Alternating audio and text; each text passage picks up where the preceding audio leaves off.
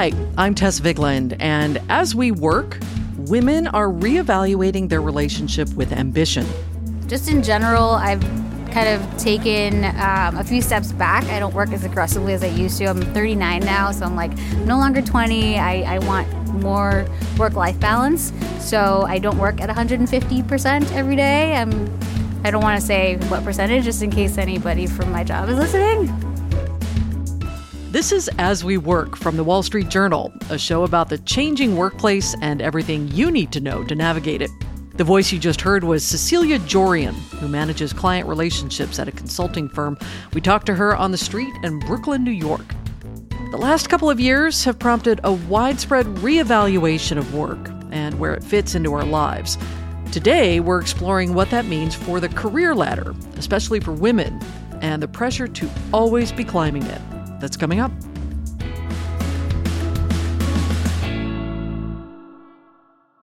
OCI is the single platform for your infrastructure, database, application development, and AI needs. Do more and spend less, like Uber, 8x8, and Databricks Mosaic. Take a free test drive of OCI at oracle.com/Wall Street.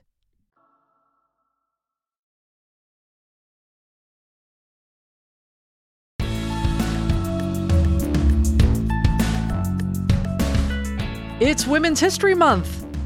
Let's all do a Rosie the Riveter flex, okay? A 3, 2, 1, and flex. Great. Thank you. According to the U.S. Department of Labor, women made up just 20% of the American workforce in the 1920s. Today, that number is 47%. Looking back on my career, I'm grateful to have grown up in the wake of second-wave feminism. I'm a child of the 70s and 80s, and for women of my generation, having a work life was never a question. Was it likely that I'd make less money than my male counterparts? Yes. Did I face the potential for misogyny and harassment in the workplace? Yes. Power blazers with obscene shoulder pads? Yes. But I never questioned whether I'd get to have a job, or even aspire to a top job. That aspiration, that ambition seemed normal at the time, even expected. Of course you wanted to climb the career ladder. Of course you wanted to get to the top of it. By 2013, the expectation became explicit that you should want and pursue those things as a matter of policy. You may have heard this referred to as leaning in. That idea was always a little controversial, and there was pushback. Then came the pandemic and the she session, where women were laid off in higher numbers than men. Meanwhile, they took on more responsibilities at home and made more sacrifices in their careers to look after kids and others in need of care. Many women left the workforce and haven't returned. But that doesn't mean ambition is dead. It just might look a little different. Our guests today both made it to the top echelons of their industries. But the pandemic brought them to a crossroads where they had to decide whether to keep climbing that ladder or step off or around or to a different one. And they ended up making very different decisions. Pamela Alexander is the Director of Community Development for the Ford Motor Company Fund. That's the philanthropic arm of Ford Motor Company. And she joins us from Detroit. Welcome. Thank you. Thank you for having me here today. And Nicole Johnson-Scales left a 20-year career in banking, most recently as a senior vice president at Fifth Third Bank in Chicago. Prior to the pandemic, she started her own business called Design Your Professional Joy. She's now a full-time executive career strategist. So glad you could be with us as well. Thank you for having me, Tess. Happy to be here. Pamela Alexander, let's start with you. Give us a sense of what your day is like in community development at Ford. As a director at Ford Fund, my day is really spent working with and in communities and with our nonprofit partners to develop and implement programs that are helping people improve from a social and economic perspective. If you're born in the bottom roughly 20% in this country economically, you have a 4% chance of making it to the top 20%. For me, that's not an acceptable number. So I spend my days working with partners to implement programs to change that number, but also the best parts of my days are when I am working directly with people and communities that are benefiting from our programs. Can you give us a sense of what you've done there at Ford? So I was in finance for a while, but my heart was always in communities. That's what my degree's in. That's what my previous experience had been in. So I've had a bit of a journey. I've actually changed careers a couple of times while I've been at Ford. Okay, let me turn to you, Nicole Johnson-Scales, and hear a little bit about your career trajectory. You got your start in banking through an internship that grew into a 2-decade career. Give us a sense of how you got to the VP level before leaving in 2021. So I love Pamela's story because it resonates so much with mine. I spent about 7 or 8 years in a manager role, reporting to someone who was a part of the executive leadership team, and just really grew in the role. And I remember having an opportunity to have a conversation with the president at the time of the bank. He was kind enough to say that he wanted to be a mentor for me. And I remember our first conversation, and he said, "Nicole, what do you have a degree in?" And I told him that I had an undergraduate degree in communication, that I had an MBA. And he said, "Really?" He said, "I thought that you would have had a job in social work." And so that was an aha moment for me, that I recognized that while I was so passionate about investing in communities, working with nonprofit organizations, that I wasn't showing up as a business leader. And so that was an opportunity for my boss to develop me in a way to help me to, one, recognize that community development wasn't just about handing out checks and kissing babies. It was really around how do we leverage these resources, this philanthropic approach, to also make it a win-win for both the bank to help it reach its strategic goals as well as the goals of the community. You still kissing babies, though? Always. Always. We'll talk a little bit about your decision from last year in a moment, but give us a sense of kind of what you do now. I lead my own executive coaching and consulting business. So I help organizations increase the capacity and talent and empower their leaders to get to the next level of their success. So that really just leveraging an investment in their development. And then I also do individual coaching as well, particularly for people like me who have gotten to a point in their career where they've had success in their career, but they recognize that they want more and aren't clear how to get it. So the most recent McKinsey Women in the Workplace study found that representation for women of color in C-suites is just 4%. 4%. Given that number, I'm curious for both of you as Black women, how you saw your trajectory unfolding back in the beginning. Did you have ambitions to get to where you did? Let's start with you, Pamela. You know, I think we always have ambitions to be successful. I think the secret for me has been I never really said, hey, I want to be at this certain level in a certain company. For me, it's been about this is the impact I want to have, which is kind of how, you know, I've judged my level of success. And obviously, when you get to a certain level, your ability to have impact is greater. I guess, you know, as I thought about it, I never really thought about it. I obviously wanted to be successful. I wanted to be recognized. I wanted to move up in an organization. But for me, it's more about what does my position and my level in the organization allow me to do relative to my passion. How about you, Nicole? You know, I've got to be honest. Similar to Pamela, I knew that I wanted to be successful. What I struggled with is what I really wanted to do. And what Pamela said around impact, I don't think I really understood that that's what I was searching for, that my next step needed to be aligned with the impact that I wanted to have until probably about 3 or 4 years ago. I did not necessarily sit in the driver's seat of my career. I, in a lot of cases, thought that my good work would be something that people would acknowledge and reward me for. And so I see that particularly for women, for people of color, is that sometimes we're just so grateful to be in the seat that we don't realize that we have the power and the authority and the agency to drive towards success in our careers in a way that is in alignment with how we want to show up, the impact that we want to have, the strengths and talents that we have within us. And so I don't think I really embraced my agency in that way until a few years ago. I would agree with that. You know, as you talk, I recall a conversation. We were doing some work with the astronaut Mae Jemison. And someone, I think it was a youth, asked her a question, oh, did you always want to be an astronaut? When she's asked that, or at least in this instance, she said, I didn't necessarily want it to be an astronaut. I wanted to go to space. being an astronaut was the way for me to go to space. And I hear that in your answer as well. A lot of it is, this is what I want to do. And this tool, this accomplishment, this level within corporate America is how I can get that done. I love that.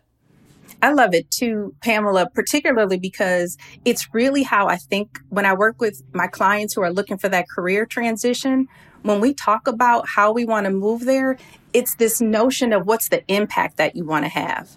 So often we're chasing roles as opposed to the impact that we want to have leading our decision making as it relates to our careers. That's such an interesting reframing of, the decision-making process that we all, I think we go through, which is, I want to get here and here and here and here, and don't necessarily think of that impact that you're talking about. So it's interesting to hear that you both had that realization at some point. I'd like to talk a little bit about the impact of the last couple of years on both of you. Pamela, you've been at Ford almost your entire career and really moved up the ladder there. Were there moments along the way when you second-guessed your path? You found yourself reweighing what you'd started, either before the pandemic or during it?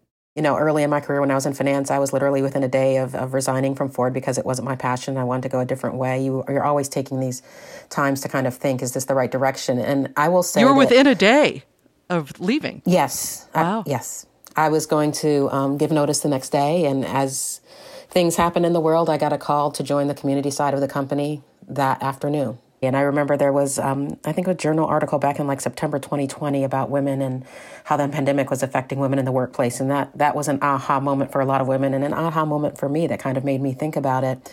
I will say, it made me kind of stop and think, do I need to reassess? Should I reassess? I think we've all been reassessing, what we're doing.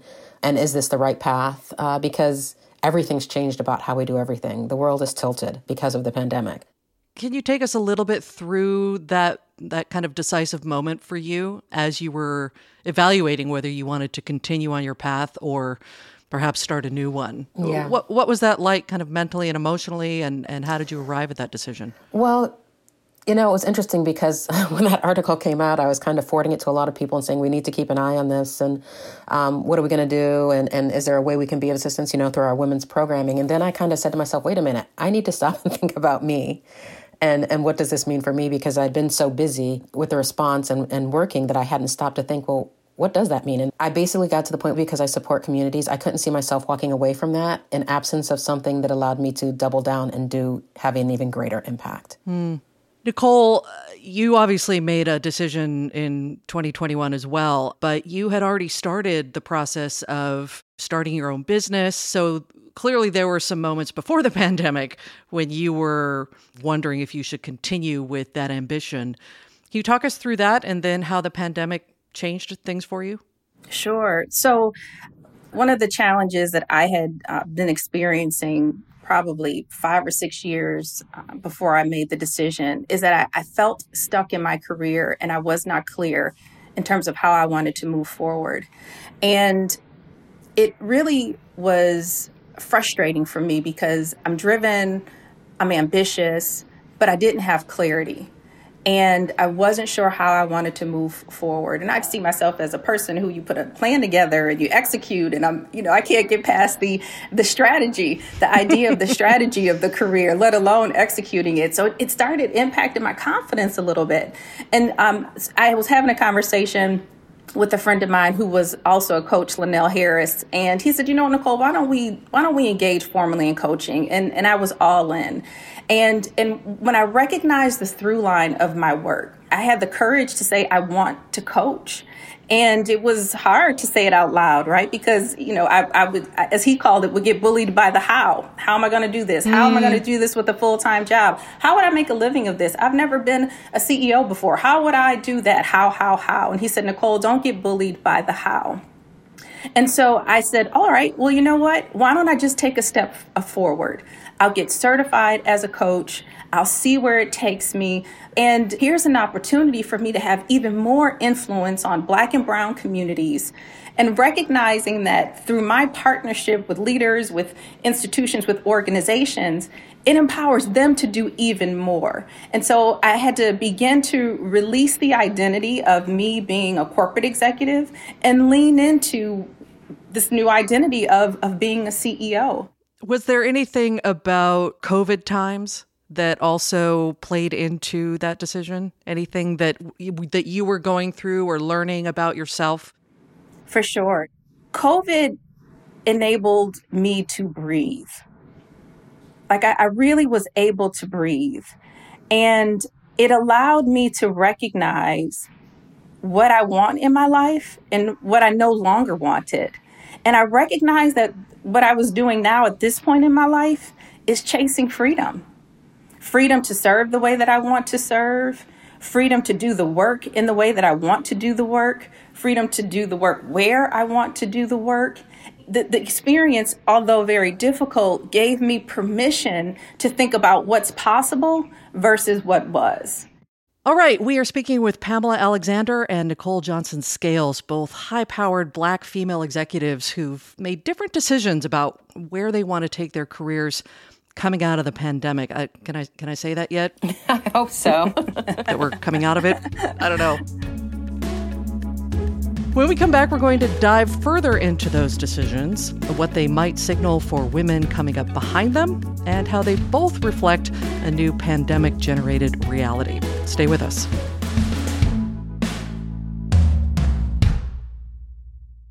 The Claude 3 model family from Anthropic is your one-stop shop for enterprise AI. With models at every point on the price-performance curve, you no longer have to make trade-offs between intelligence, speed, and cost. Claude 3 Opus sets new industry benchmarks for intelligence. Sonnet strikes the perfect balance between skills and speed, and Haiku is the fastest and lowest cost model on the market, perfectly designed for high-volume, high-speed use cases. Join the thousands of enterprises who trust Anthropic to keep them at the frontier. Visit anthropic.com/Claude today.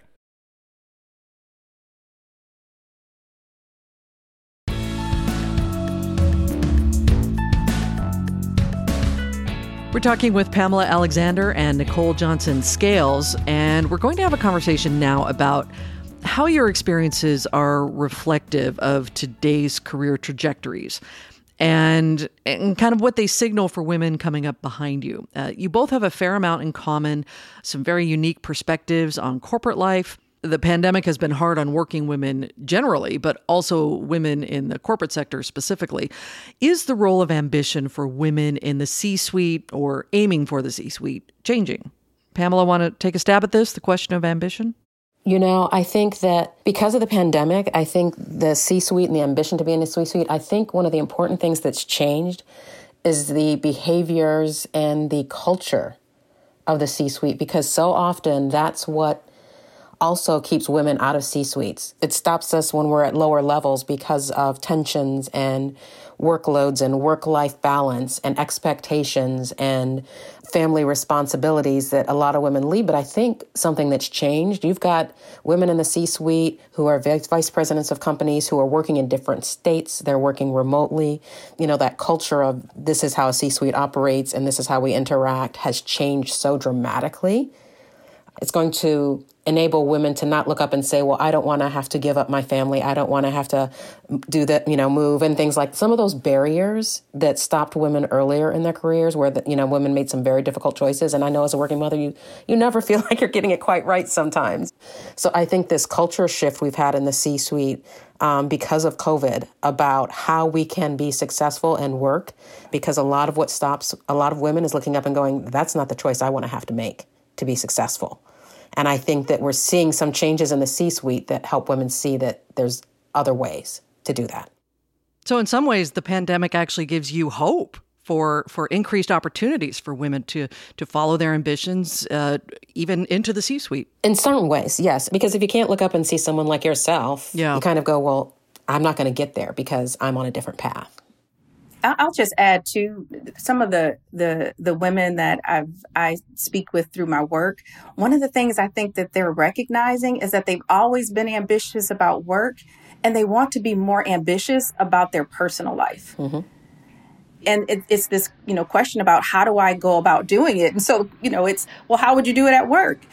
You'd come up with the goal, you'd put the goal together, you put the action steps together. But I think that to Pamela's point, there's been a balance of what we have to do and who we have to be in order to be in that C-suite, and recognizing that they have the power to invest more into their personal lives, and then, but really getting clear in terms of how they achieve that. Mm-hmm. I love that. Ambition at home.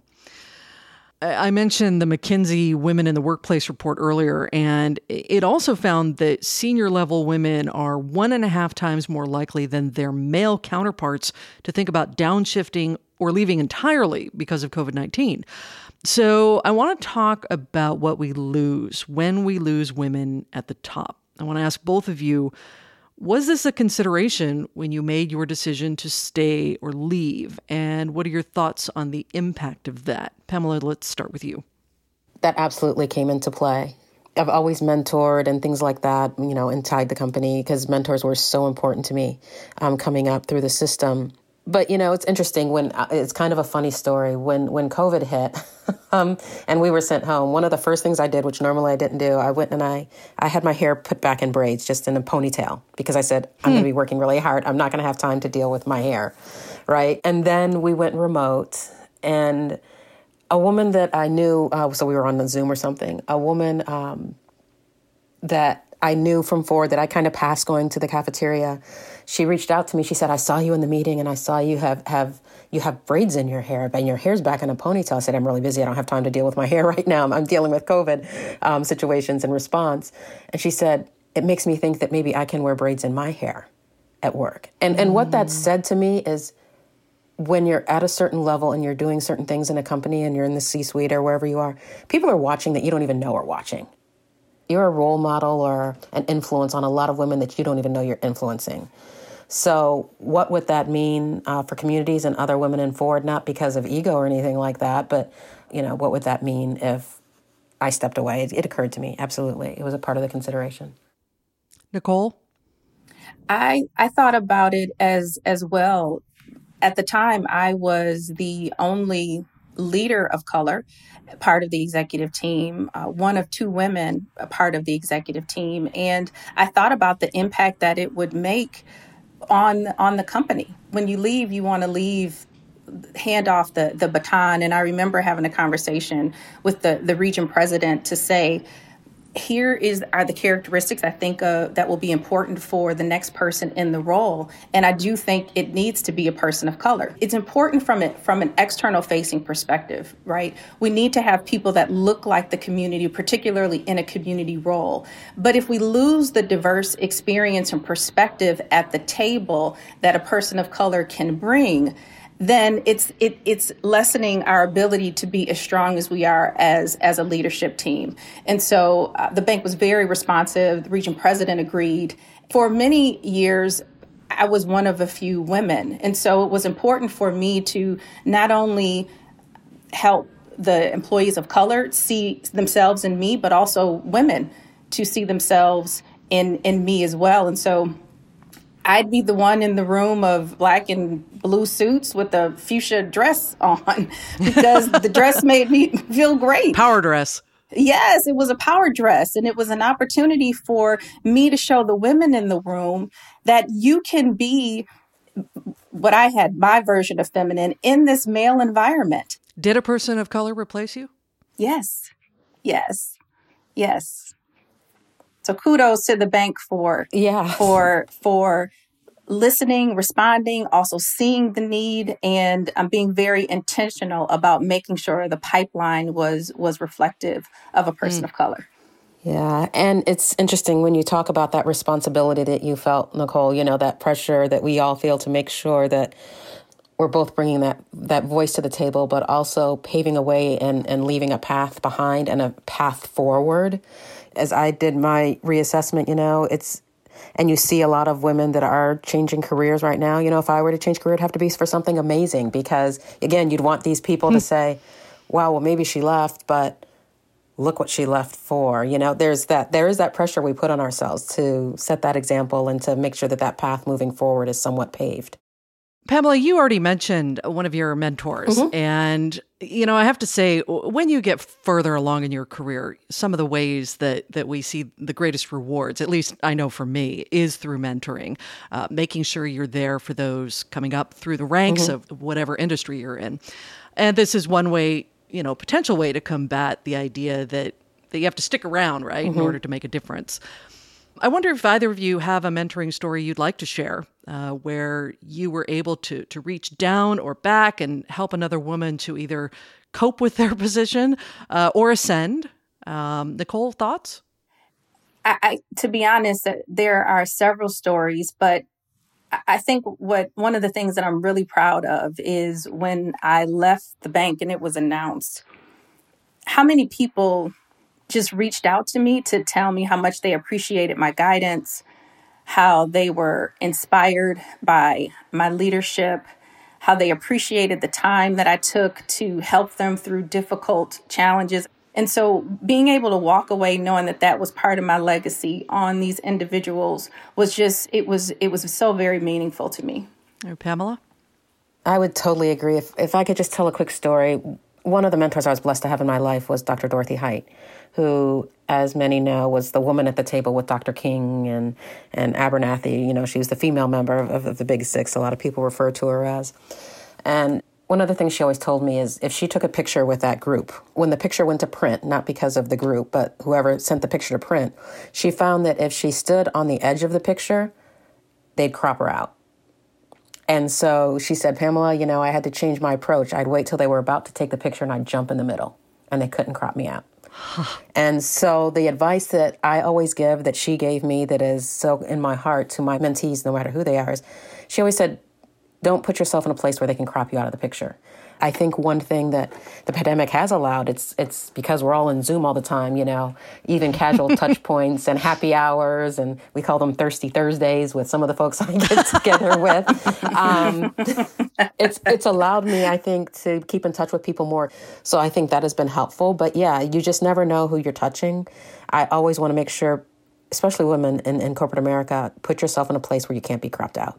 Like Nicole, when I move on in my career to do something different or whatever happens, I want people behind me to have a path to follow, but I want to kind of take that bulldozer and make a path so that when I leave, there's progress that's still possible for other people. All right. Pamela Alexander, Nicole Johnson-Scales, thank you both so much. Really appreciate this conversation. Thank you. Thank you so much, Tess. So as we just heard, mentors can be key to career success, but how to find one? That's our pro tip this week after the break. So, how do we get AI right? Well, we need the right volume of data, the software to train it, and massive compute power, or... Another one bites the dust. Are you ready? Hey, are you ready for this? Are you hanging on the edge of your seat? But with HPE GreenLake, we get access to supercomputing to power AI at the scale we need, helping generate better insights. All right. Nice teamwork, guys. Search HPE GreenLake.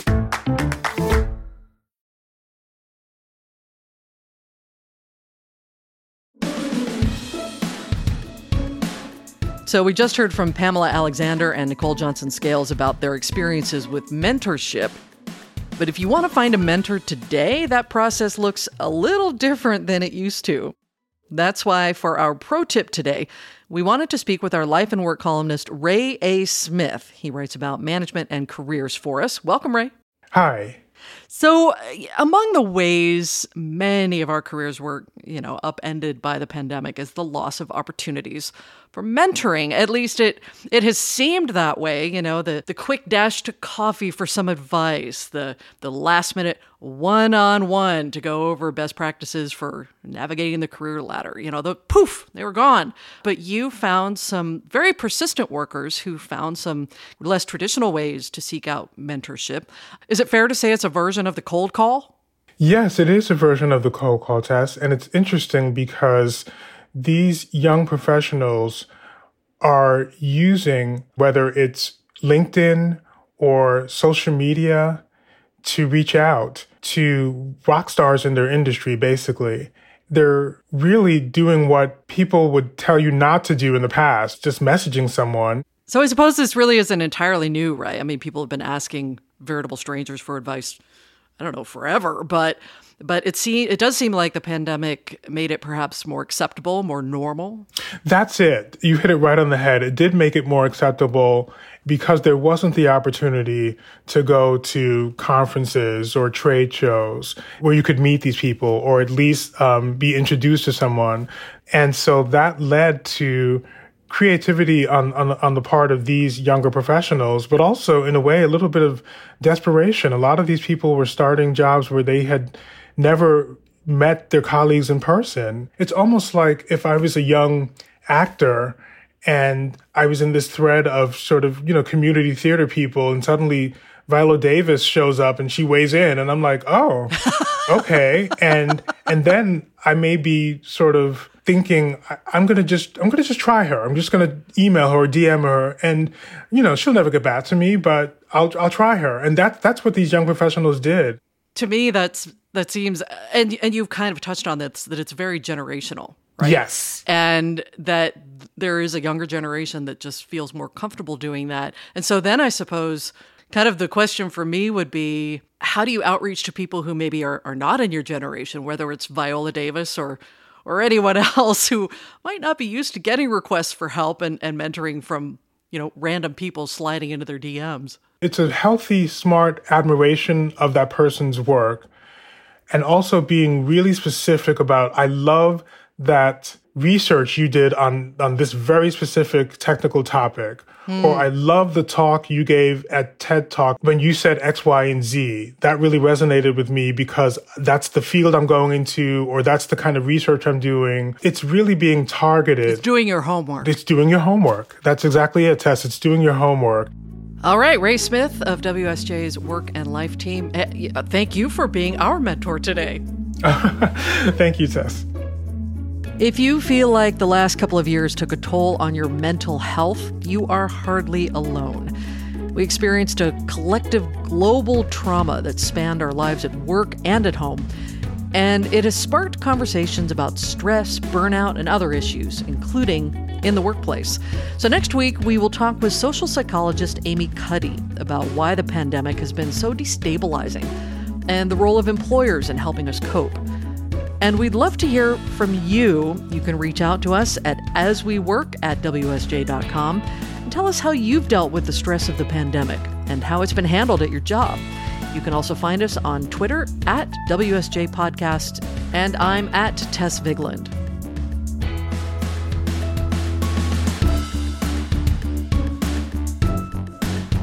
As We Work is a production of The Wall Street Journal. Charlotte Gartenberg is our producer. Amanda Llewellyn is our development producer. Jessica Fenton is our sound engineer. Our music was composed by Hansdale Hsu. Kateri Jochum is a Kristen Wiig doppelganger and The Wall Street Journal's executive producer of audio. I'm Tess Vigeland. See you next time.